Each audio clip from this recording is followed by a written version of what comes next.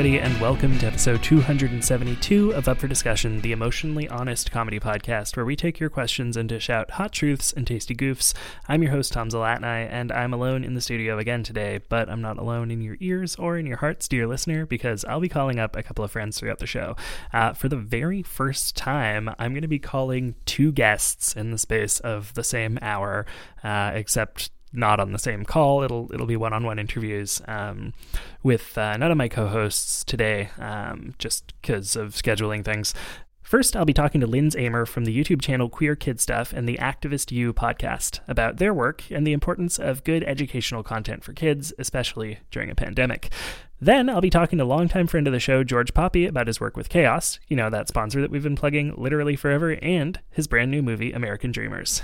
But before we get into all that, I do want to take a minute to acknowledge that the recording studio where I am currently is situated on unceded territory of the Kanien'kehá:ka First Nations. I think it's important that as settlers we take a minute to recognize those things and acknowledge that and think about the sort of privilege that we have of being settlers on a space that does not belong to us.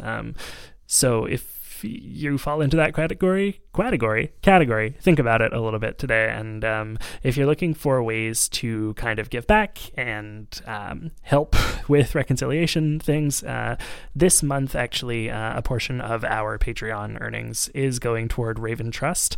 Raven is you can go to raventrust.com to read all about the work that they do. But they are a organization that does a lot of work kind of with legal matters affecting Indigenous peoples here on Turtle Island, or, you know, as you probably know, in North America. They actually also have a page, raventrust.com/solidarity from home, with a bunch of information about how to help out during the COVID outbreak when you can't necessarily show up to places in person. So yeah, I'll put a link to that in the description of this episode, and take a look at it. It's interesting, and I think it's also important. All right, my first call today is with Linz Amer. Linz is a YouTuber who is the creator of the web series Queer Kid Stuff and the host of Activist U, a new family podcast where they interview kid and youth activists. Does a lot of work with LGBTQ plus and social justice media for all ages. Linz, thanks for phoning in. Yeah, thanks for having me. So do you want to tell us a little bit about the work that you do? Because I feel like that was a quick little rundown, but I'm sure you can go into a little bit more detail. Yeah, totally. I'm happy to talk about what I do.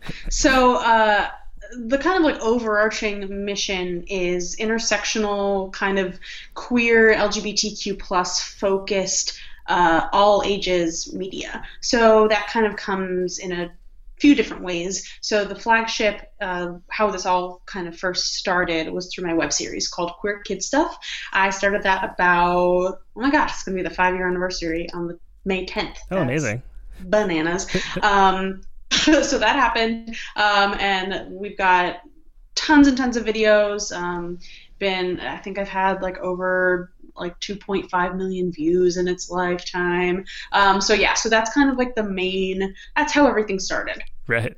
So I've been doing that for about 5 years, and it's a kind of like edutainment web series for, the aim is ages 3 to 7-ish, but I call it all ages content.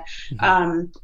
And I co-host that with my stuffed teddy bear from childhood. And we talk about the LGBTs, gender, sexuality, consent. We go into identity. If you didn't think that you could explain intersectionality to 3-year-olds, I challenge you that you can. So that's kind of the web series. And then from that, I've had the opportunity to travel all over the country the last few years and do live performances for families in libraries, schools, children's museums, community spaces, and other awesome places, and that's been really, really fun. And I've loved doing those live gigs, as well as speaking and professional development workshops, things like that.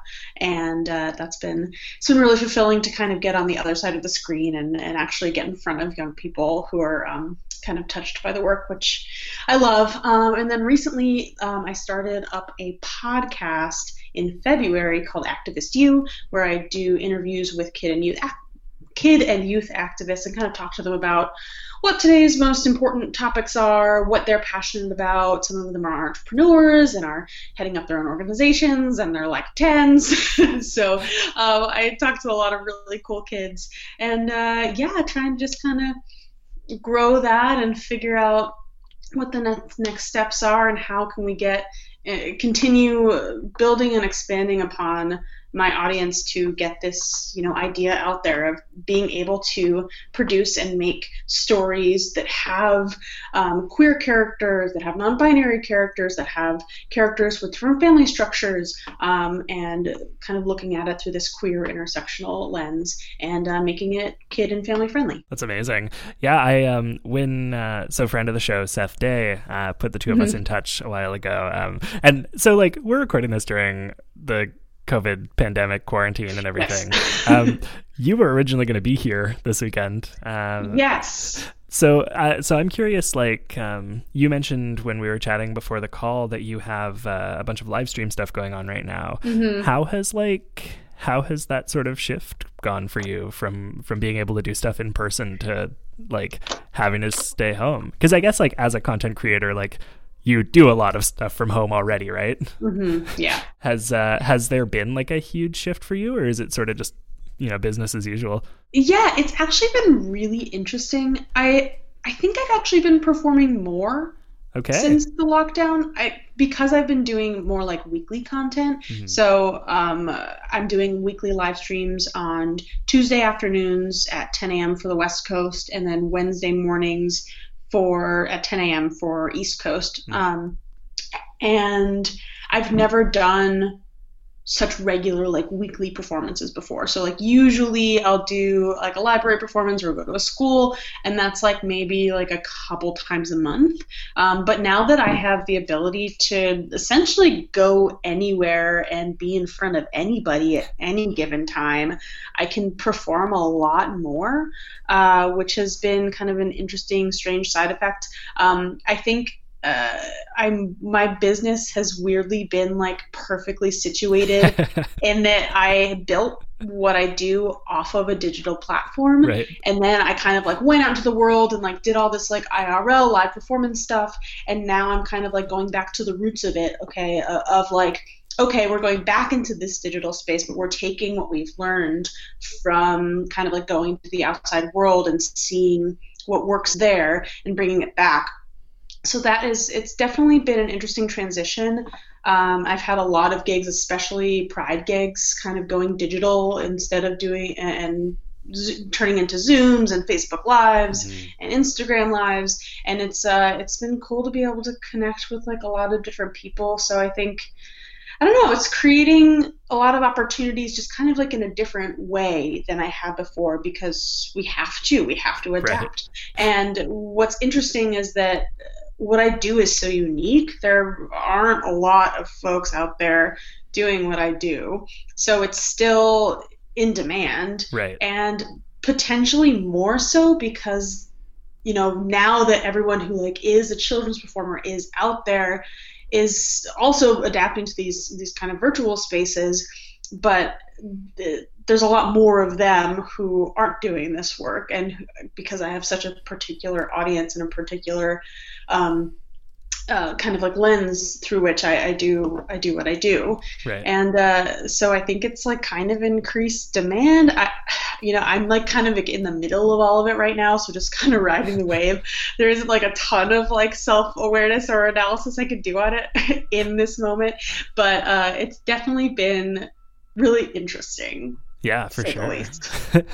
It's funny, because I feel like I'm in sort of a similar situation where all of my work is online, and so there's definitely been changes and routine stuff especially, but the things I'm doing aren't all that different. The main thing is now I'm doing everything remotely with people, which is a little more lonely, but it's not unproductive, Yeah, exactly.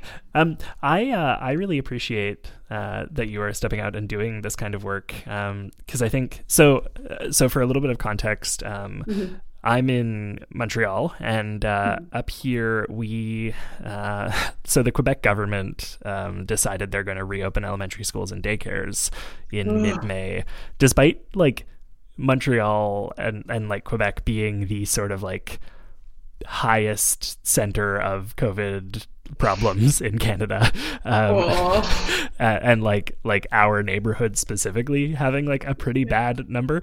Awesome. Government's great. Love government right now. Yeah, my absolute favorite. And like my understanding at this point. So in last week's episode, we recorded it before the government said a bunch of like really horrible shit basically about how the school boards have no say in any of this and like are like threatening the English school board, because the English school board basically said, we don't want to do that, we're not going to do that unless we know that it's safe, and the government basically said you don't have a choice. Yikes. And so I want to quickly address that, because in last week's episode, we kind of came out in favor of reopening, if only because for a lot of people, like, they need the childcare. And, like, still a lot of people need the childcare, but not under these circumstances, right? And so I'm really thankful for creators like you who are, frankly, making the job easier for all of us who are stay-at-home parents during all of this, because, like, I, used to roll in conservative church circles and thought I was maybe going to homeschool my kids. At this point in my life, I have no fucking interest in homeschooling my kids at all. And like, I didn't sign up for this, So it's nice, like, from a sort of busy parent / a little bit slacker parent perspective, to be able to like comfortably and confidently find content online that helps with all of the education right now. And like, when our governments fail us, when our institutions like cannot provide what our kids need, it's really comforting that there are creators like you who are making good content that is like progressive and like open and intersectional and like, accessible to children. So thank you for that, because I think it's, it doesn't necessarily cover math and sciences, but it's I think arguably a little bit more useful than those things.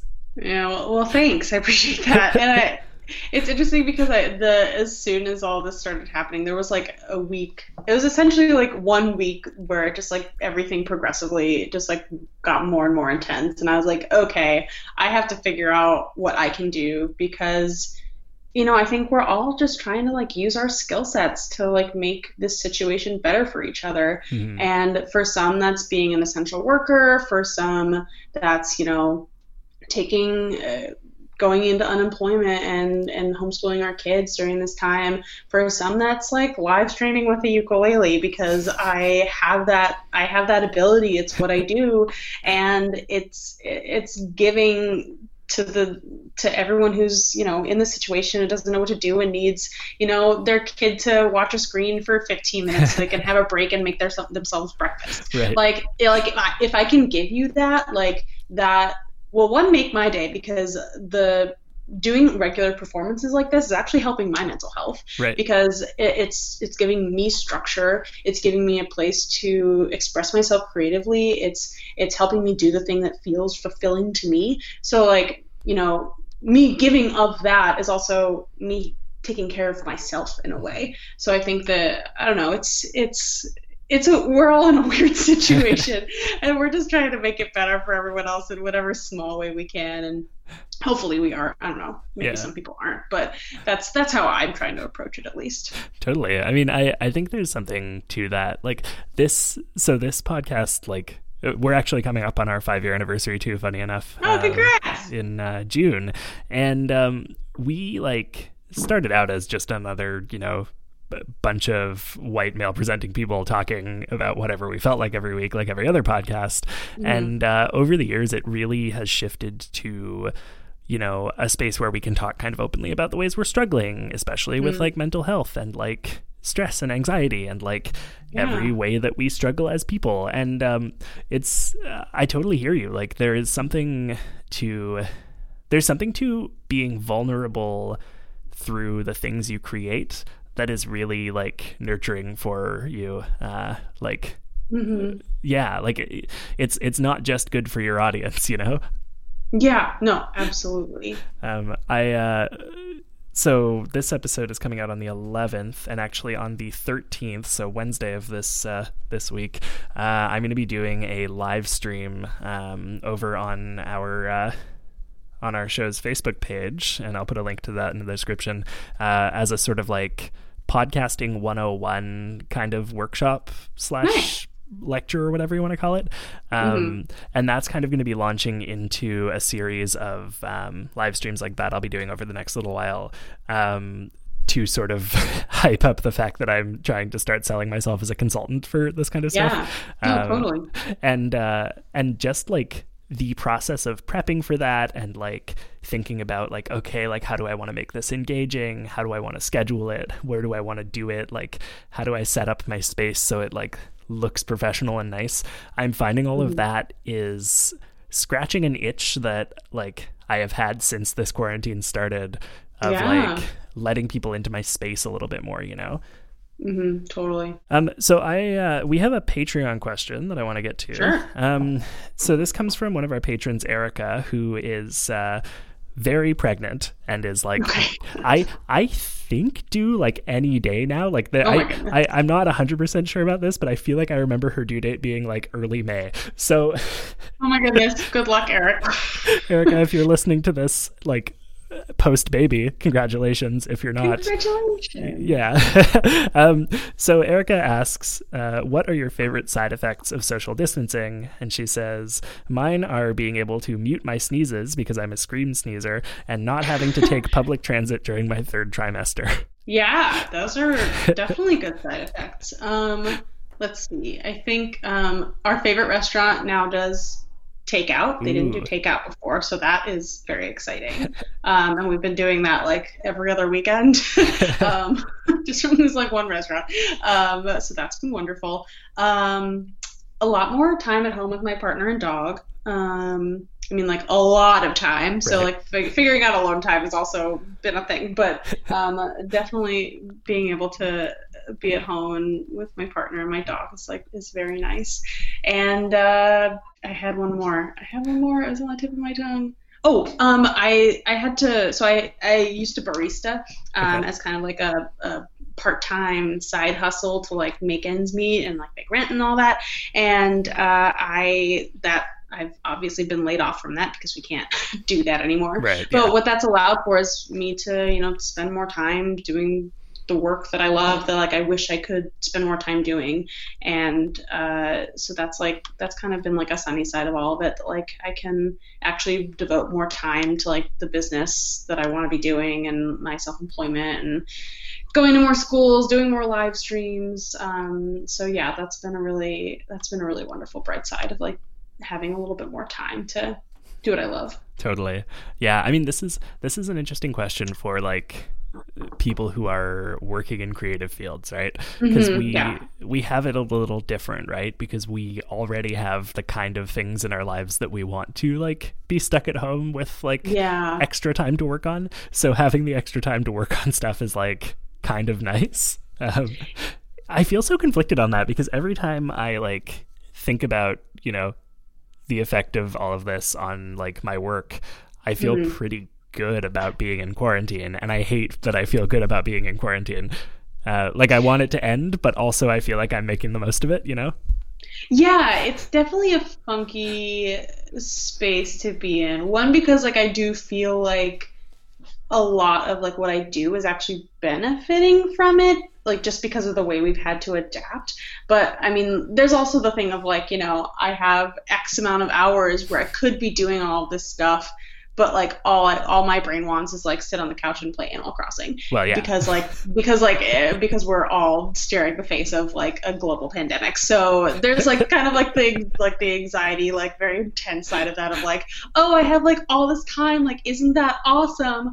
I can't function right now. Right. And I can't do what I want in that time anyways. So it's this kind of like, I feel like it's a sword with many edges. Yeah, no, I get that.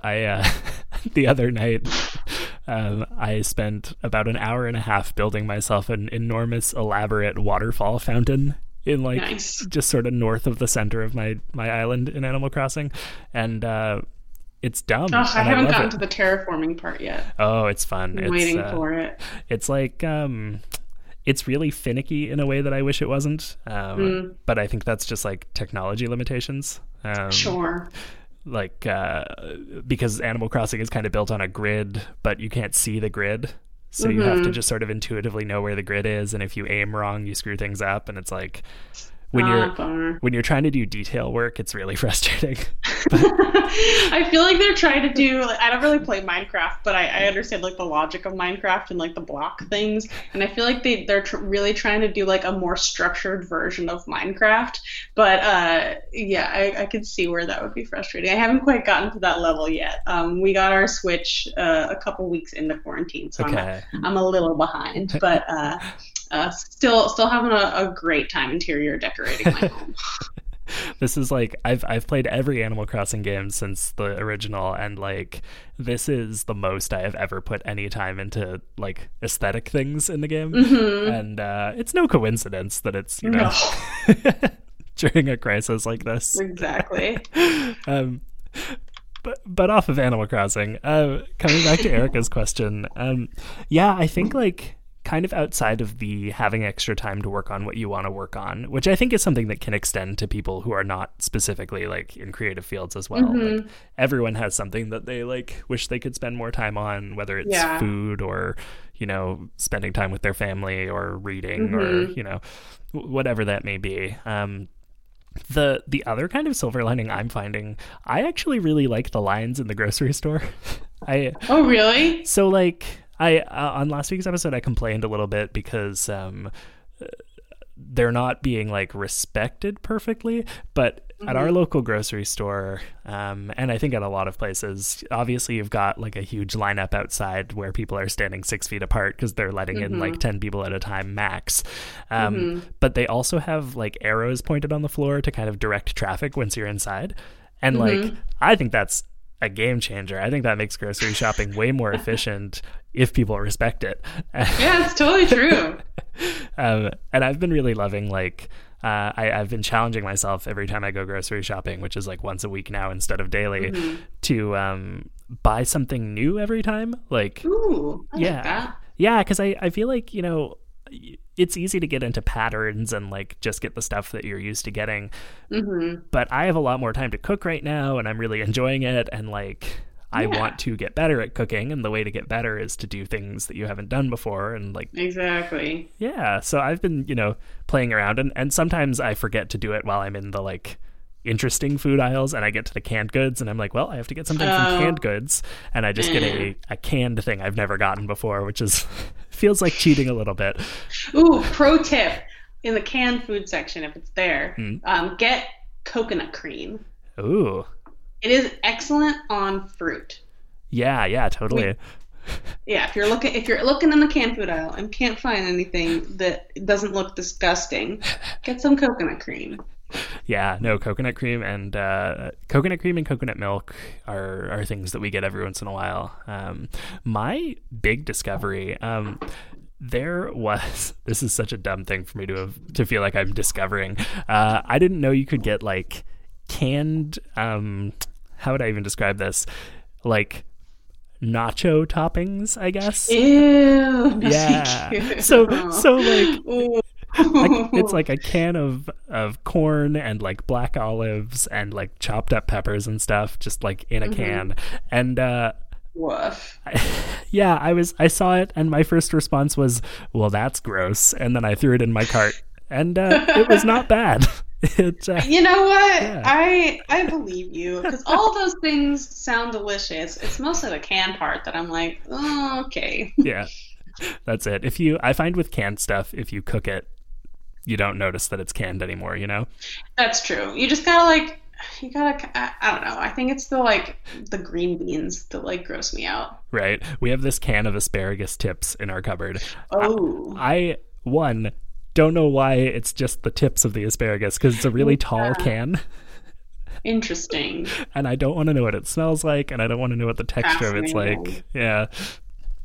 Yeah, and like I love me some Brussels sprouts. I do not want to eat canned Brussels sprouts. That sounds gross. Yeah, that's it. Like a lot of No, thank I you. think if something is canned but it's not like canned and pickled, then Sure, it's a little yeah. weird, you know? Yeah.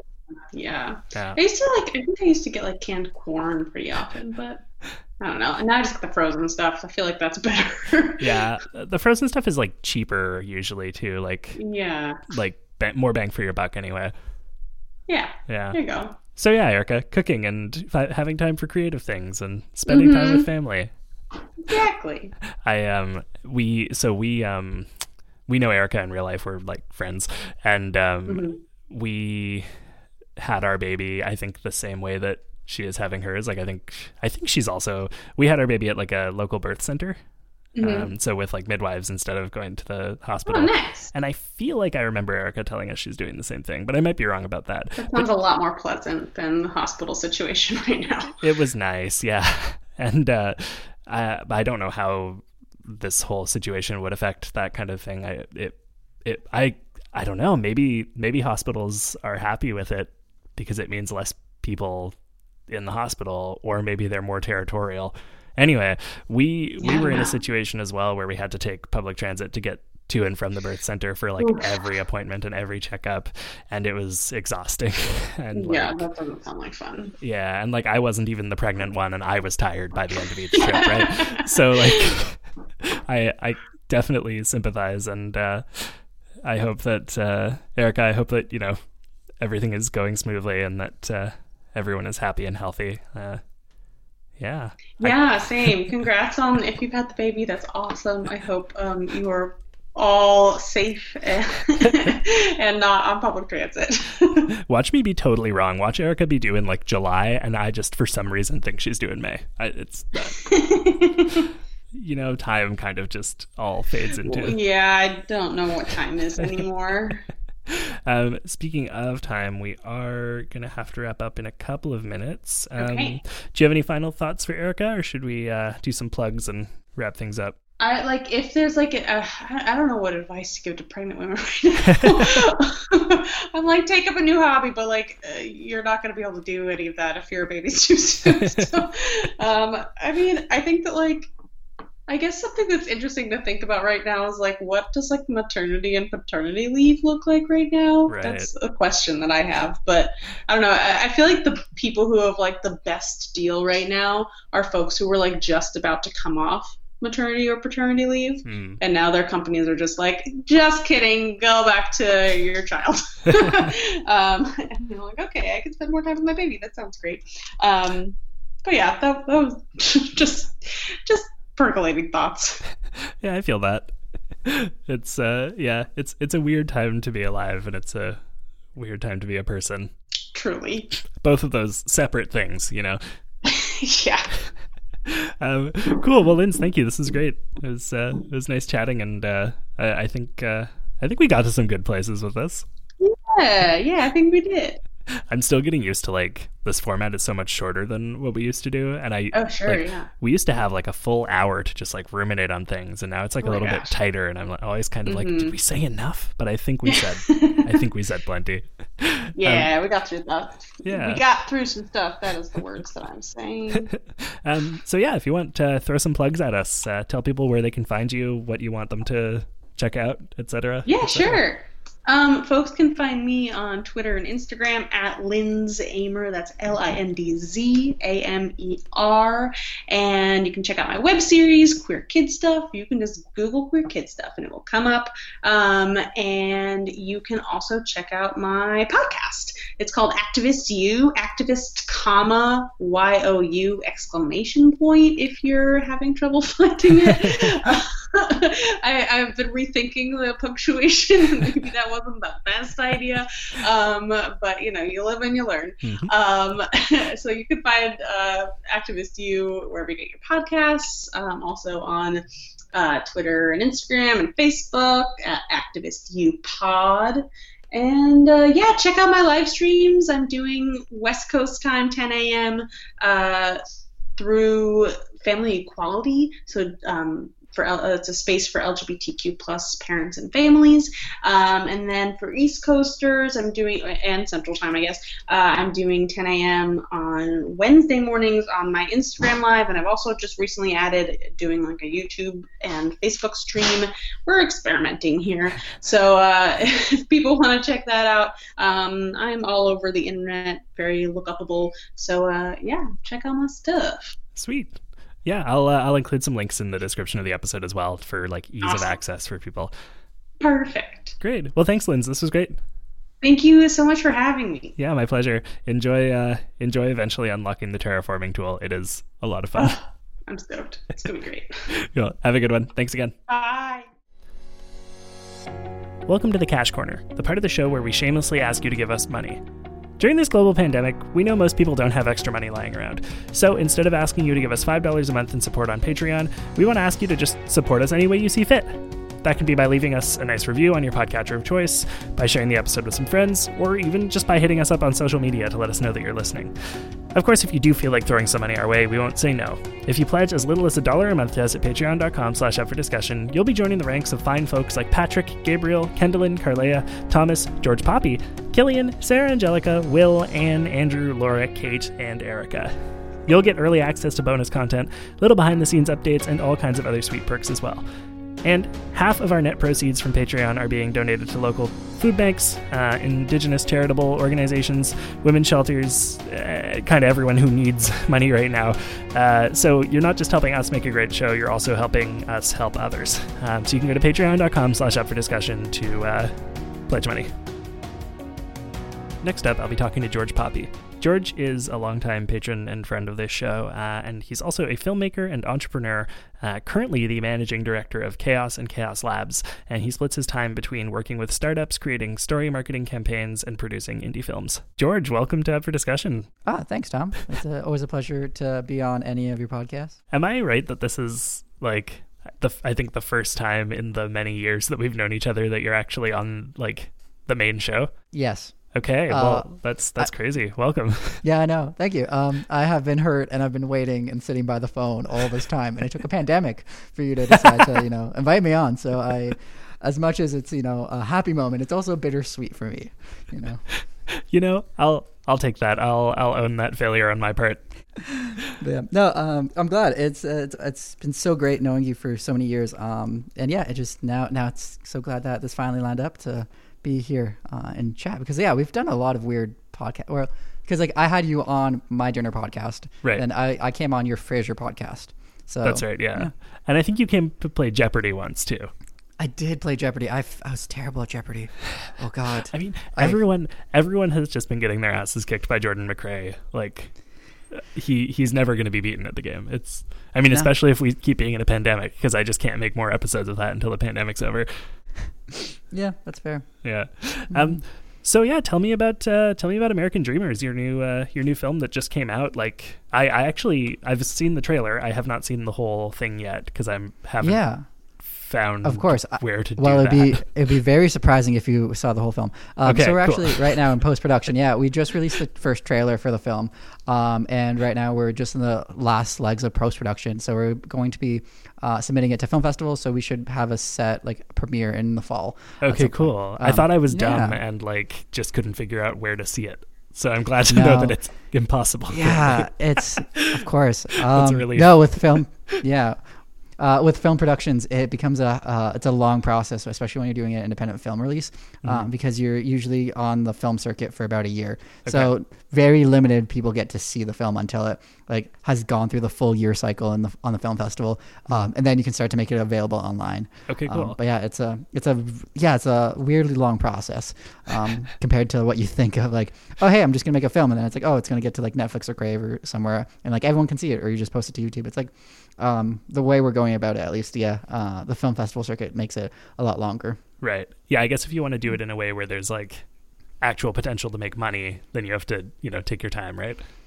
Yeah. At least that's the way we've gone. Right. So there's so many different models. And where it's obviously if you had a distribution deal beforehand, so if a producer like came to you and be like, we want you to make this film.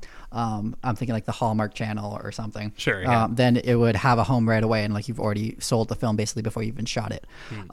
However, we kind of went the complete opposite way, where we ended up just like scraping together a budget of $150,000, and then completely producing this film completely on our own on that front. So, and now that we're finished the film, we're now getting in touch with the distributors, and that's part of also like the festival film run is part of that strategy, where we obviously want to have it like find like a mass audience in that sense, where it's like, hey, here's a film that we think people are going to love, and then get in the film festivals, get reviews, and then we can go to talk to a distributor such as Netflix, Crave, and then find its home for an online distribution. So how does the festival circuit work now, given that we can't have a physical festival? Yeah. Of course, yeah. It's been really interesting seeing kind of the film festivals scramble right now. Because, for example, one of our team, he was actually supposed to go to South by Southwest, and then it got completely canceled. And then what they did was they premiered a lot of their films online, and that's what a lot of the film festivals have been kind of doing. Is they've been moving to pushing their selections just to online viewing. So, for example, right now our it's like the way film festivals work is a lot of them have premiere requirements. In terms of like, they'll really demand that they're like the first. If you get accepted to that film festival, they require you to have not premiered at a different festival, depending on geographic locations. So basically, then you work your way backwards from like which is like your main, like your really long shot film festival that you want to enter. So for us, it's like TIFF, and then you kind of work your way backwards, where it's like, okay, what film festivals after that do we kind of want to like waterfall into, and then that's how you also base your whole date, because like the film festivals are kind of distributed throughout the year as well. But yeah, I'm trying to think where we were going. But so for example, I know TIFF is making now plans, because it's like TIFF is in late September, if I remember correctly, and they're making now plans in case restrictions on like actual travel and like group activities are still in place by the fall. They already have strategies in place to be able to distribute the films and showcase them in that. But they're kind of hoping that by that point it's going to be light in terms of what they're actually going to be able to present. And then others are now starting to, I know Sundance released a bunch of the films that had were part of their festival, because Sundance was in January. So they already they actually screened and premiered it, but they've now made that catalog available online. Cool. And I think that's what a lot of film festivals are going to kind of start to do more. But which is going to be really interesting, because a lot of them generally, that's why you don't see a lot of films on YouTube or Vimeo for quite a while, after they're produced, because the second it hits online viewing, it gets disqualified from all film festivals. Okay, so if the first couple of festivals start to put everything online, then it disqualifies everything from every other festival. Potentially, yeah. So it's going to be a really weird, bizarre, wacky world. Because it's like the point of the festival is also that's where a lot of the buyers for films are. So that's the distributors. And now it becomes interesting where it's like it's shifted this whole model of selling films to potentially be completely online. Which just hasn't been done before. It's usually been like backroom deals where like a filmmaker will like go premiere their film, and then unless like they have like really deep connections, they'll then get approached by buyers at the film festivals, like in hotel rooms, and it's kind of shady dealings when you like talk about it and think about it for a second. But that's the way it's kind of worked for a long time. Wow. Yeah, I mean, fair enough. I hope that whatever ends up happening with like the festivals themselves, I hope it doesn't hinder you guys too much, because I just having seen the trailer, I think you guys made something special, and I hope that it gets to be seen and enjoyed by as many people as possible. I do too. It's we definitely have a weird film on our hands. Where it's like the story itself, because I realize we haven't discussed that at all yet. The plot revolves around two British guys who come up with this crazy idea that basically the reason why they're not succeeding as life coaches and gurus is because they're stuck in London, UK, instead of being in LA. And they come up with this idea of going on a California road trip to find two women to marry them for green cards. And it's an exploration kind of both of like what does it mean to be male in a post-Me Too era, as well as kind of the examination of what does it mean to succeed and fail. It's just that whole exploration. And now we're also looking at it where it's a travel story, and we actually went out and kind of part of why we raised so much money was that we actually traveled.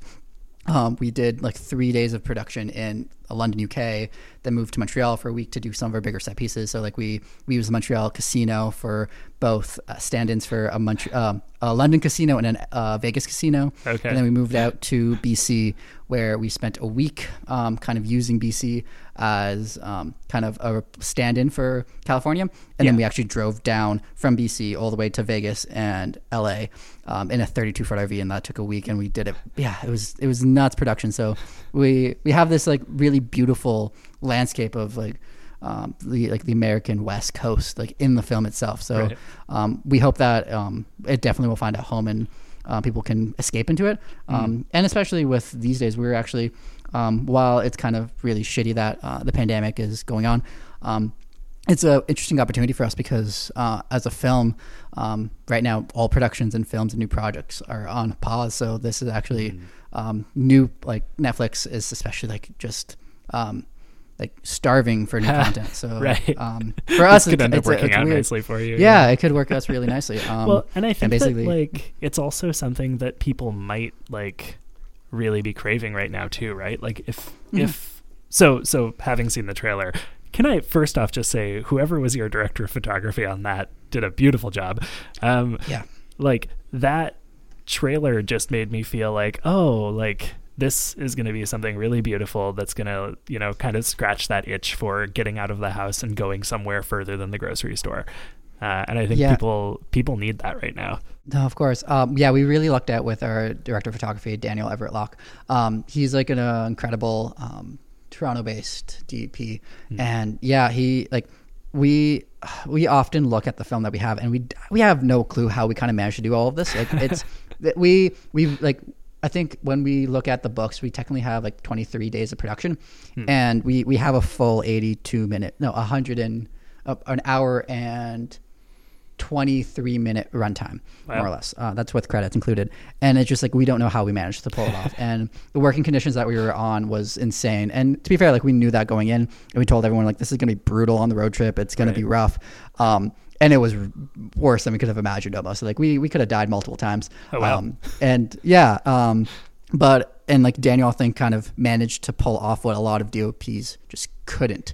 So yeah, it was one of those things where like we really lucked out on the crew that we had, and it was able to capture it beautifully. Like even some of the lighting is gorgeous, and that's like thanks to our grip team. That was like Alexander McKay and Gaspar Nams, I believe is the last name. But yeah, it just like the whole thing came together really beautifully, and yeah, we're really excited to see what people think and if it strikes a chord. Yeah. Well, as soon as there's a version of it online I can see, please send it to me, because I definitely want to check it out.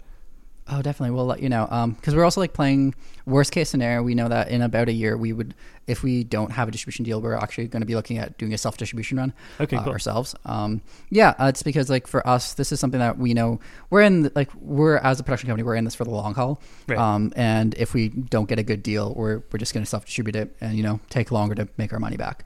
But worst case, we would release it on Amazon Prime, because you can actually upload basically any short film or film up to Amazon Prime, right. And you'll get a couple cents per, you know, minute watched.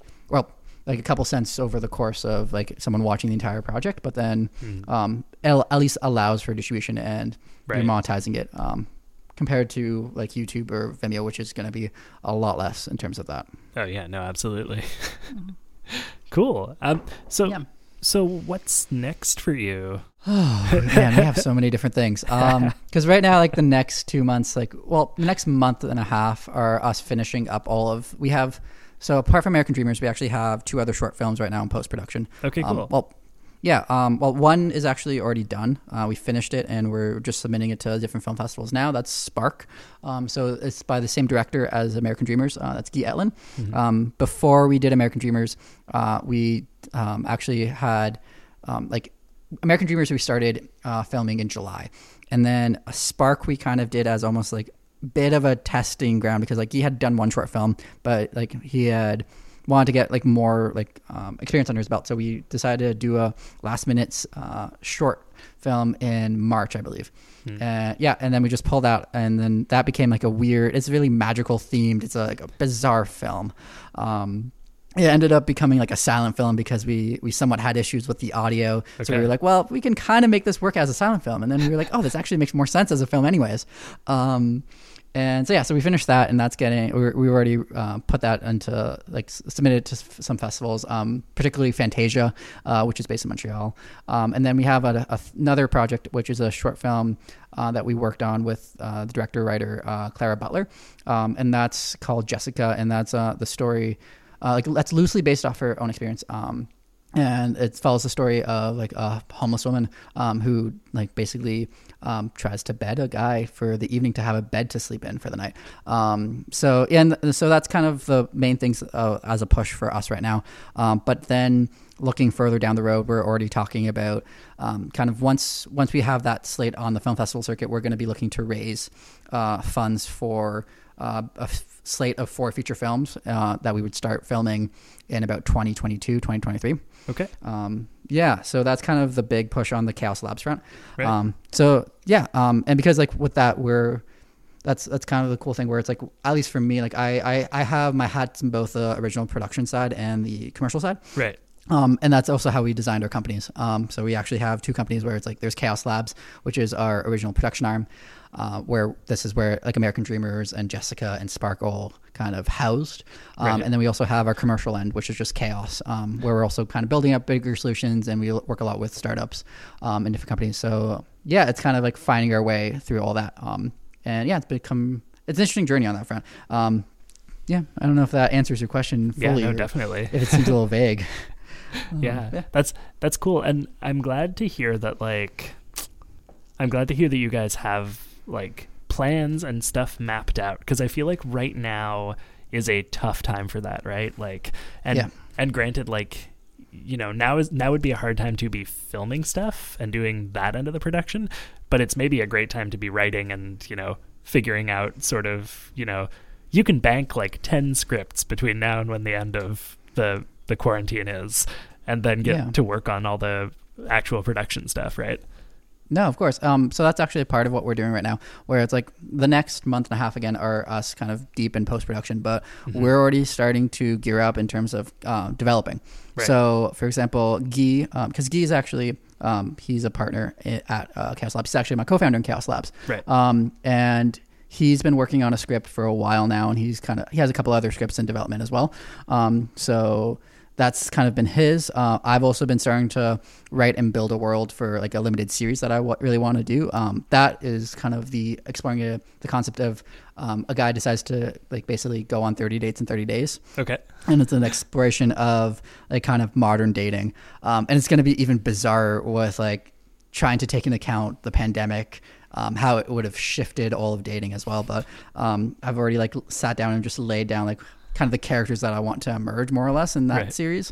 And like I started writing, but yeah, it's going to take a while, because that is, for me personally, like writing is by far the most challenging thing. Because I'm an editor first and foremost, and then after that I would say like I go to camera, and then finally like writing is like the last thing I always think about. Right. But I feel like when you're someone who's more on the like technical side and on the editing side, it's really hard to get your ideas onto paper, because you instead of writing a paragraph, you write a sentence and then you tweak that sentence, right? Exactly. Or it's like for me, I always look at it where, and I tell this to a lot of people, where like my skill is really that I'm good when I tweak someone else's work. Like I'm really good. Like if someone tells me something, I'm like, oh, this makes sense as a storyline, and that's why I get naturally drawn to editing, because I love that process of like, okay, let's take this idea and like let's refine it. Like let's figure out like what's necessary, what's not necessary, and then get to the core of what we actually want to communicate. Right. But then when I'm thinking about my own original concepts, I'm like, I almost don't trust any of my ideas. I'm like, oh, this is all shit. Like what? And I then have a harder time self-editing, because like I don't have like any way to be kind of removed from my own thoughts and my opinions almost. Right. So it's like, it's harder to kind of, I then understand the mappings of like, well, this is all that seems important. Like I came up with all of this. Like how do I navigate what's actually important and what's just like part of the process of getting to the actual important kernels. Right. Yeah. Story or knowledge or whatever. No, I get that. It's easier to kind of like, it's easier to be, I want to say like objective with other people's work, you know, like if you're editing someone else's piece, you're not as attached to it, so you have a little bit of an easier time going like, okay, toss this, you know, build this up, this is a really cool thing, let's kind of like narrow in on that. But if it's your own thing, you're sort of like, but all of these are my children. I don't want to throw any of them out.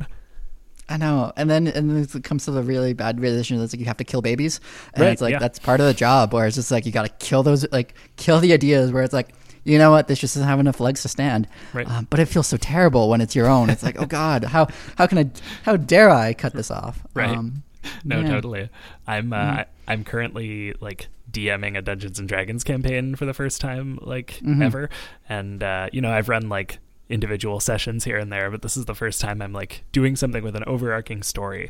And I'm finding, between sessions I sit down and I kind of like think about a lot of the sort of big picture stuff, but also a little bit of the, what do I want to throw at them next week, right? What do I want to like, what are like 2 or 3 potential paths that they could go down at any given point, and how do I kind of like steer them in one direction, or like, make sure that X, Y, and Z can happen at some point within the sort of decision tree. And, Gotcha. And I find it's fun for me as the idea person, because like, that's the kind of situation where I can just vomit ideas onto a page, and then as they're going through it and making their own choices, I can look at my page and go, oh cool, the choice you made just activated idea 18, let's roll with that now finally. But I don't actually have to do any of the editing myself, because they're sort of doing it by choosing things. Yeah, that's actually a really cool way of doing it, because I think this is what I've learned, at least. For me personally, like I know collaboration is so key to all this. Because like without any kind of soundboard, I think we just get lost completely. Where if I was to sit down and like produce something and then edit it myself and then also be my own audience, I don't think I would ever produce something of worth or quality, because I'd always be like judging it. And then it's also just like without ideas to feed off of, you just can't refine it like to begin with, almost, I find a lot of times. Right. Yeah. No, that makes sense. Yeah. I know for me, like I can't motivate myself to do something unless I know at least one other person is going to be mad at me if I don't do it. Yeah, we've talked about that. Yeah. Yeah. Which I think that's a good realization to have, because like and I also think it's just like that's the way that most people work. I find it really tough to think about like the lone genius mythology, where it's like one person went and created all this stuff. It's like, well, no. Yeah. Like usually it takes a lot of people doing it, like a lot of small tasks together and building something larger. No, I mean, I've known the lone genius type, the kind of people who think that, their best work will come if they sit alone in their room for hours and hours and do everything themselves. And they're not right, and they're also not pleasant. Yeah, and it's like there's joy in collaborations. Like you just get so much further. And I think that's why, like, for a while I was doing improv, right. And I love that idea where it's just like, I think I kind of, and I look at it where like, I think I just say yes and to most of my life. Right. Like legitimately, the craziest things I look at it and I'm like, oh, I just said yes to someone. And it's like, okay, now how do we figure this out? But it's like, it's so much more joyful than like, just like not having that soundboard ever. Right. No, totally. I mean, I've been hammering this point home to myself and to everyone around me forever that like the best thing we can do as people is collaborate. Like whether it's on something creative or just on getting things done, like everything is better when you work together, which sounds so sappy, but it's true, I know. I always find it interesting where it's like we almost back away from sappy and cliches, right? Where it's like at the same time, like maybe there's a reason why we like people have said this over and over again, and it's like you have to kind of get past like the almost awkwardness of it feeling like it's an overused saying or an overused idea. It's like no, there's true value. I mean, things don't become cliches if there's no element of truth to them, right? Mm-hmm. But yeah, and I've also just been playing with the idea where it's like you can also be completely content and be like completely providing value to people by like not like necessarily like doing anything necessarily, like just being present and building that way where it's just like, hey, like just having friendships and it's like, I hear you, I'm here for you, whatever. And it's like that in itself is actually just creating new environments. Yeah, I like that. So George, you are a Patreon supporter of our show and I want to thank you for that.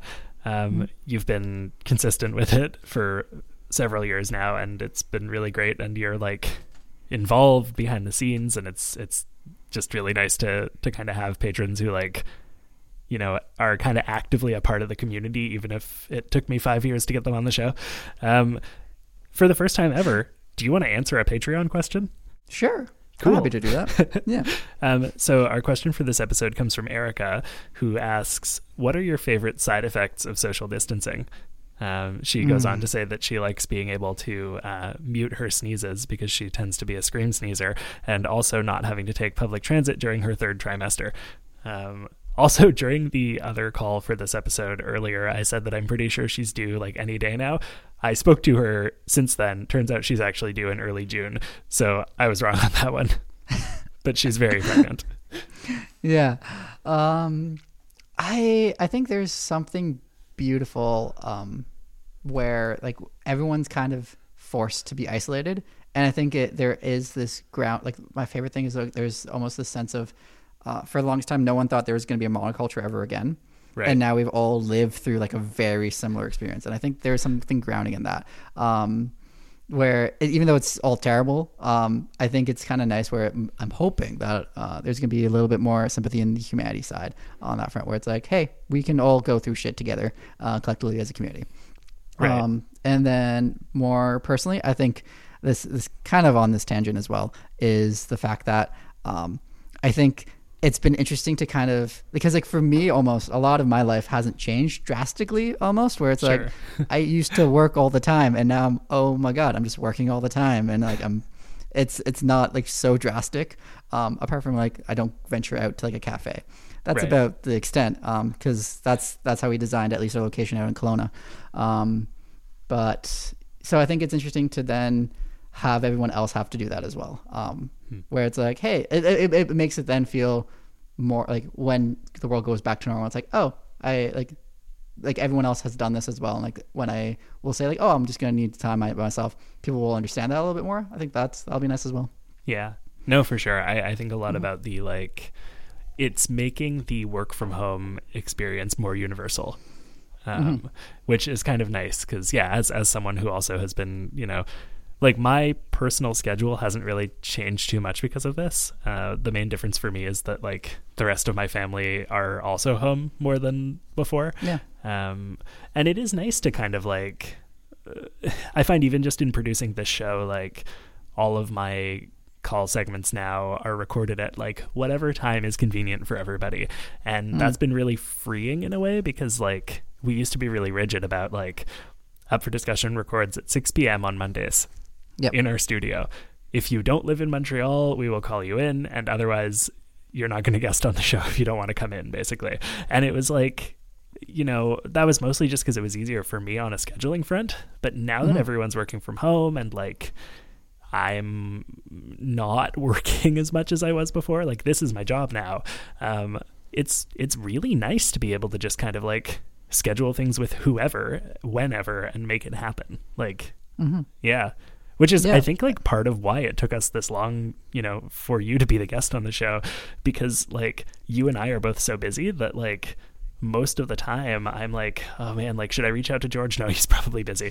Yeah. See, and whereas like for me, I'm like my schedule, I always say like, I'm always busy, but like, just tell me what works and then I'll fit it in, because that's always been my schedule where, I think that's why I started a business, because I really hate rigid structure. Right. And I like, that's why it's like, for me, it's like, it's not weird to like, you know, wake up at like 6 and then start working and then, oh, I'll just take like the afternoon off because I hate afternoons. Like afternoons, like from 1 to about 5 p.m. I am so not productive most of the time. Like I can't focus.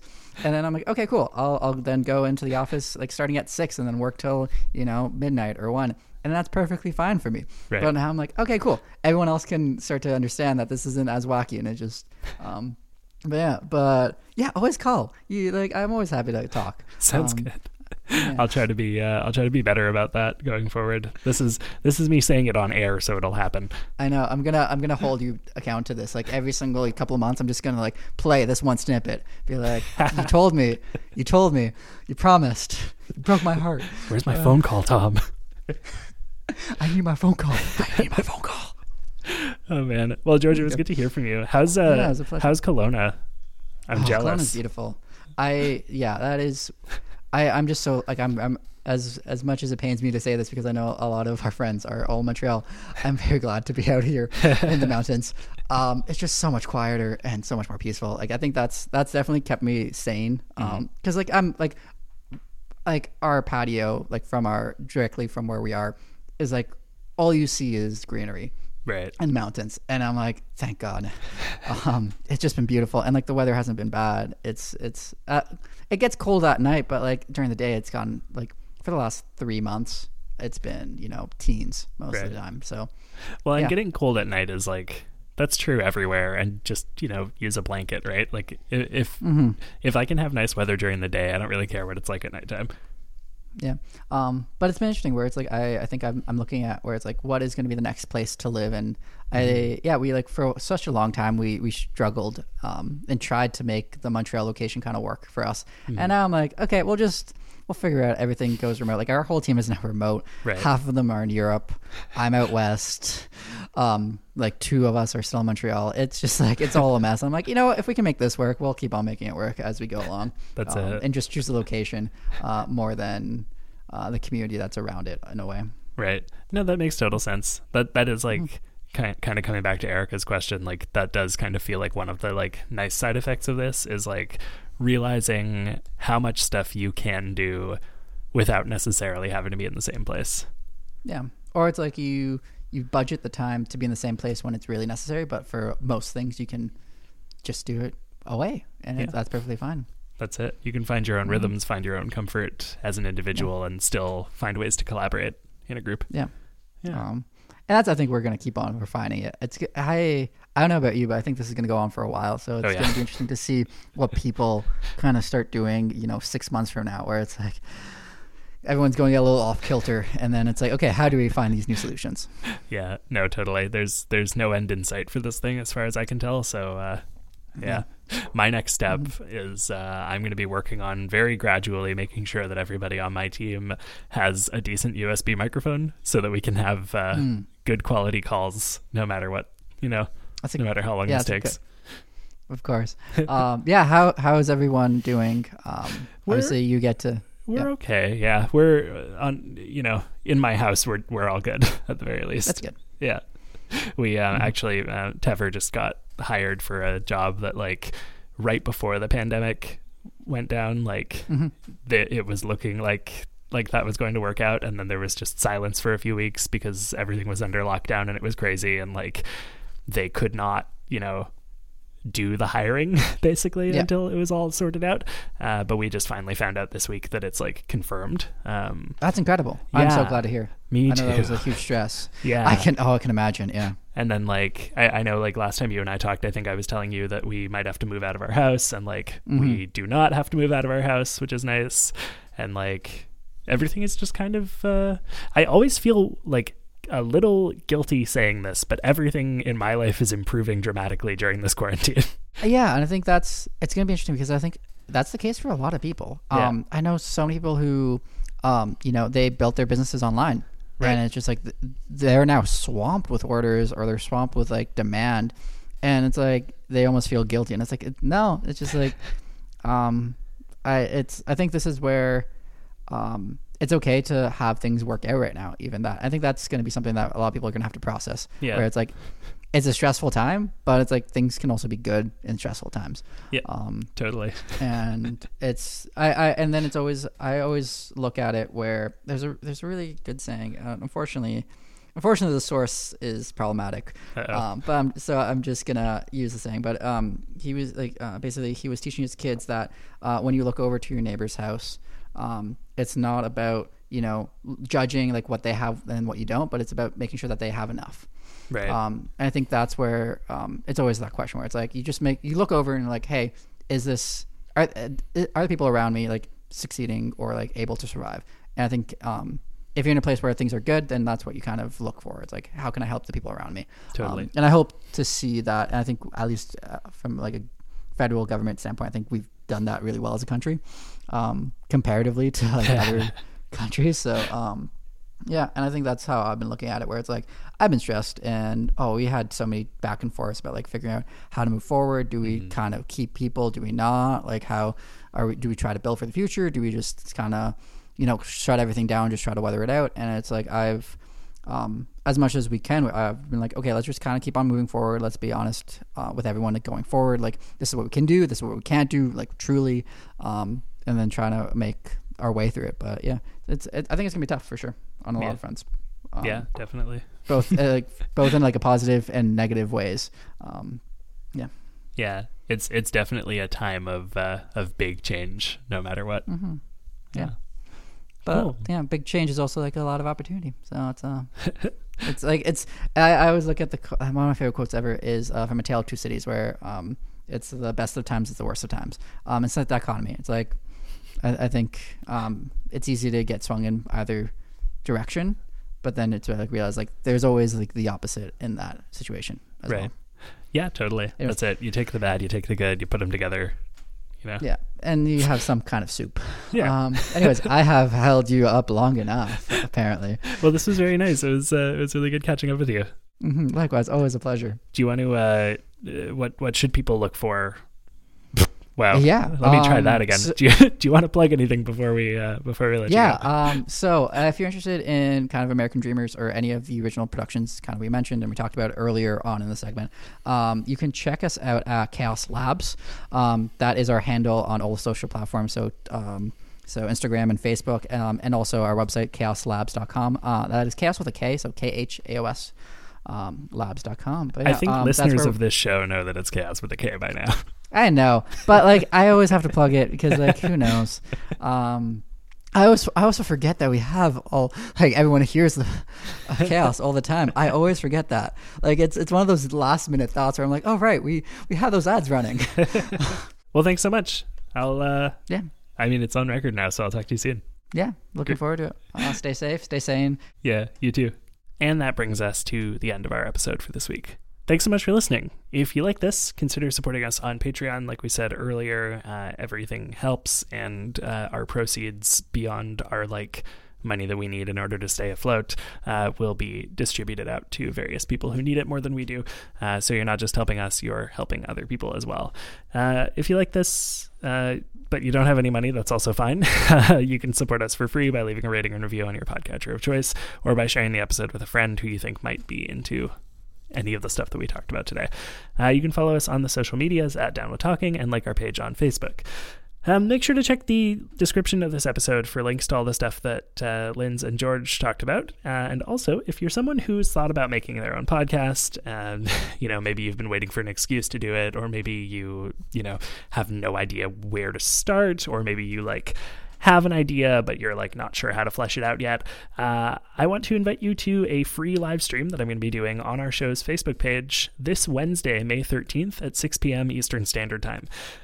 So for the next while, probably during the quarantine, just indefinitely, every few weeks, I'm going to be doing this. So the best way to keep up with when those are going to be happening is to like our page on Facebook, which is facebook.com/ up for discussion, I think. Let me figure that out. Boop, boop, boop. I'm going to do this on the air. So if you... it's facebook.com/upfordpodcast. So if you want to, keep up with when those are happening and what the themes of each of them are, that's the best way to do it. But basically, I'm going to be doing a series of live streams kind of teaching people how to make podcasts. So the first one is going to be all the sort of things you need to know before you start. Best practices for your pre-launch content planning, and what are all the things you need to actually have ready when you launch instead of just uploading a file to the internet and hoping someone listens to it. How do you flesh out your idea beyond we are two friends who sit on a couch and talk about current events? What are some good microphones you can buy? What are the sites you need to be on in order to publish your stuff? How do you make any money off of this? How do you use social media? Kind of everything that you will need to know, I will be going through on these live streams. So again, that's facebook.com/upfordpodcast in order to get access to all of those. That's it for me. Special thanks to the Honeythorns for letting us use their song Crack Apart as our theme music. You can find all their music for sale at thehoneythorns.bandcamp.com. And the show was produced and edited by me, Tom Zalatni, for the Upford Network. You can find out about all the great shows on our network at upfordnetwork.com. See you next week. Let it fall, let it fall, let it fall apart. I don't wanna be trapped in here no more. Let it fall, let it fall, let it fall apart. Let it crack, let it crack, let it crack apart. Let your soul reach out beneath the shell. Let it crack, let it crack, let it fall apart.